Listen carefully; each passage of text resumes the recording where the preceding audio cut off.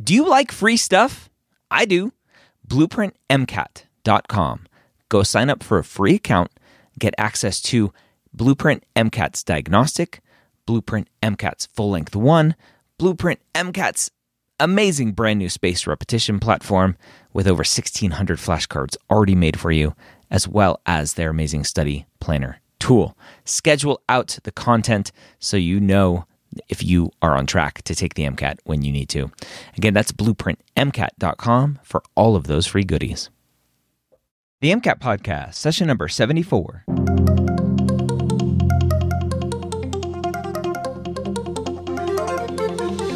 A collaboration between the medical school headquarters and Blueprint MCAT. The MCAT Podcast is free MCAT prep to help you understand the MCAT, teach you how to break down questions, and give you the skills and confidence to get the score you want on your MCAT test day. Learn more about Blueprint MCAT at blueprintprep.com/MCAT. Welcome to the MCAT Podcast. My name is Dr. Ryan Gray, your host here every week. I would highly recommend you go listen to the Pre-Med Years podcast if you don't already listen to that one. We're going to cover some psychology questions today. Last week we did bio. This week we're going to cover some psychology, all to help you get a better score on the MCAT. All right, Brian, psych, just as a reminder, we covered almost every time. Psych and soc are one of those where it's a lot of very specific things that you need to understand, right? Yeah, it is. It aggressively rewards lots and lots and lots and lots of memorization. And what we've learned from doing these is that psych also includes some physiology, some human physiology. Yeah, we want to remember that although there's one section of the test that's titled bio and biological and biochemical foundations, bio is actually on all three sections. So even the chemical and physical section is 5% bio. The bio section obviously is like 60% bio. And then even in the psych-soc, there's 5% bio and 5% what they call, biologically based psychology questions. Yeah. So when students are asking about prioritizing their prep, there's a pretty clear order. Biology is number one with a bullet, and then second and third place, which are very, very close to each other, are biochemistry and psychology. In fact, if you did nothing but study biology, biochemistry, and psychology, you could take a decent crack at the MCAT. You wouldn't do great. I mean, you can't just skip orgo and physics and soc and everything else, but so much of the test is those three sciences. Okay. So if you want the handout of the questions that we're going to be doing today, go to the MCAT Podcast, search for this session 74. Click on that little button to get the handout. So we'll start here with question 10.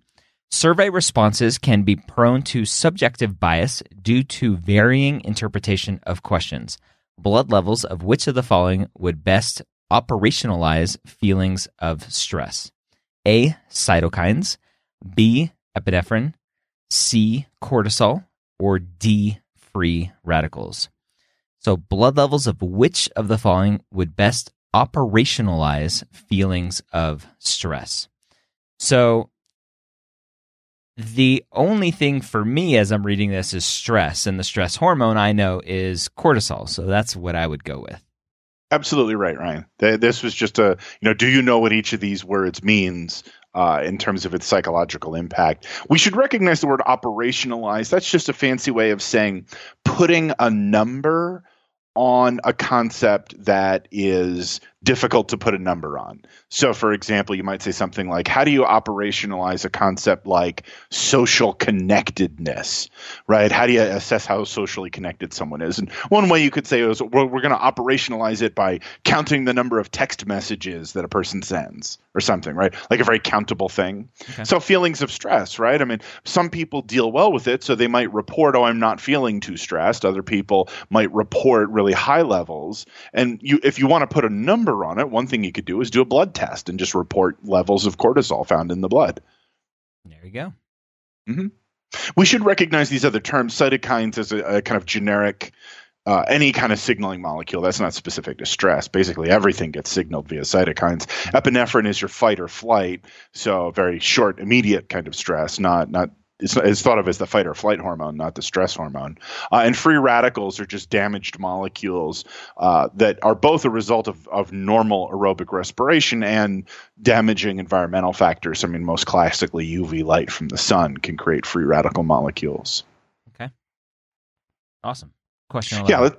Let's take a look at number 11. Groupthink tends to exacerbate the tendency of individuals to favor the reasoning and decisions of associates in their group. Another way of saying this is that people experiencing groupthink have A, confirmation bias, B, in-group bias, C, self-serving bias, D, attribution bias. What do you think, Ryan? So, as I'm looking through, like you see groupthink, and then there's B, in-group bias. Mm-hmm. And to me, I'm like, it's got to be a trick, so I'm not going to go with that one. Okay. Is it a trick? Is that the right answer? That's the right answer. Oh, man. So I would have got it wrong. Yeah, Ryan, I love the way you said that, because it's something that students think all the time is, well, it can't be that easy, can it? Sometimes it's not. Often it is. And especially the better prepped you are, the more you know stuff, a lot of the questions are going to seem really straightforward. And I'm always emphasizing to people, if there's a simple-minded way to do it and a tricky, subtle, complicated way to do it the simple-minded way. Always use just the most simple, basic principles you can to answer questions. And an in-group bias is a bias, a tendency to think incorrectly about or towards people in your in-group, which is groupthink.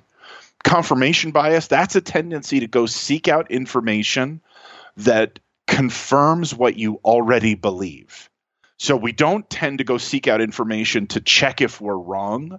We tend to seek out information to prove that we're right. That has nothing to do with the group that you're in, right? That's just, everybody does that. Yeah. Self-serving bias is... Which is why we're in the trouble we are in our country, because everybody goes and seeks out the information. Yeah. Political. Well, I mean, it's not even unique to the current political climate, right? I mean, it's just this universal thing that people do, and it actually has no correlation. I think this is the interesting thing. It has no correlation with education levels or IQ. In other words, you can't go, well, I'm an educated person, so I'm not going to have that bias, or I'm an intelligent person, so I'm not going to have that bias. In fact, more educated people tend to do this even worse, right? Because they've been given some of the tools necessary to do the research and the thinking, but then all they do with that thinking is confirm confirm what they already believe. Yeah.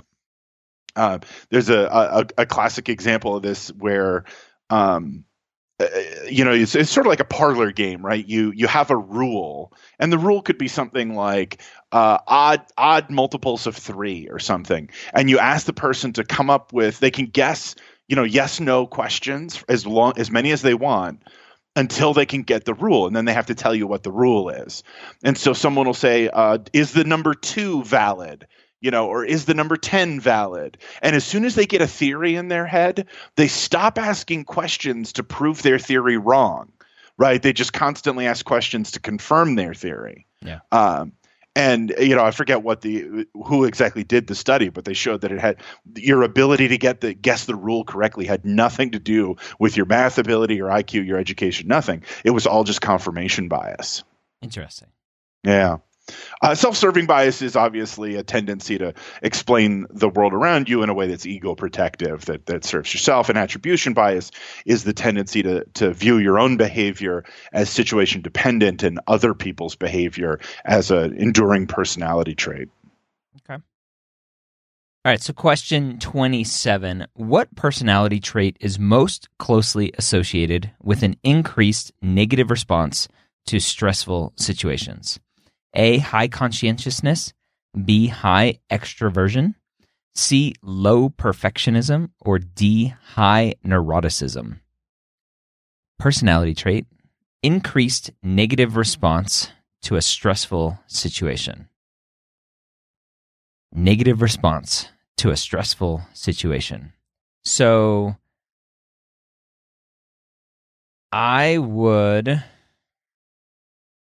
extroversion to me doesn't have anything to do with stressful or non-stressful situations, so I'd get rid of that one.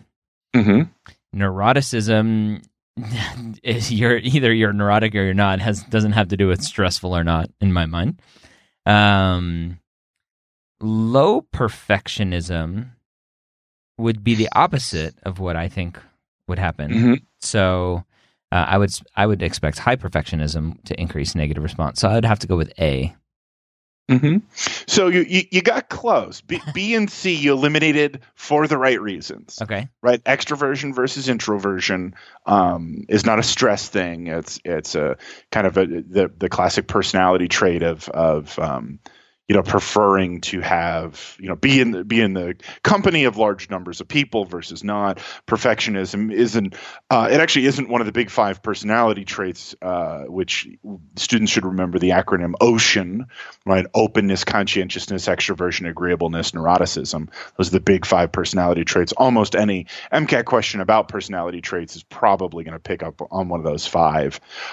Conscientiousness actually isn't directly related to stress. Someone who has high conscientiousness would have a tendency to be really have really good attention to detail, be very well prepared for things. If anything, someone who's really conscientious would probably cope better with a stressful situation. The personality trait neuroticism is a person's tendency, and because it's a personality, it is a long-term, kind of lifetime tendency of the person to be in and respond with negative emotional states. So that's actually the right answer here, that people who score high in neuroticism, they get frustrated easily, they get upset quickly, they have a tendency to view daily stressors as major rather than just the day-to-day frustrations of life. They tend to respond pretty negatively to stress. Okay. Good to know. So Good definitions there for that answer. Yep. Yeah, and you got to have that OCEAN mnemonic. That's the MCAT loves to test those 5. All right, there you have it. Some psychology questions for you. I would love for you to check out Next Step Test Prep if you're thinking about taking a course online or in person. Look at Next Step's online course. It offers over 100 hours of videos, 5 live office hours every week, access to all of the Next Step material, double AMC material, including the Next Step practice exams. That's how you score the best on the MCAT, doing full-length practice exams. Check out Next Step's course at nextstepmcat.com and use the promo code MCATPOD to save some money. Hope you have a great week. Come check us out next week when we talk about some biochemistry.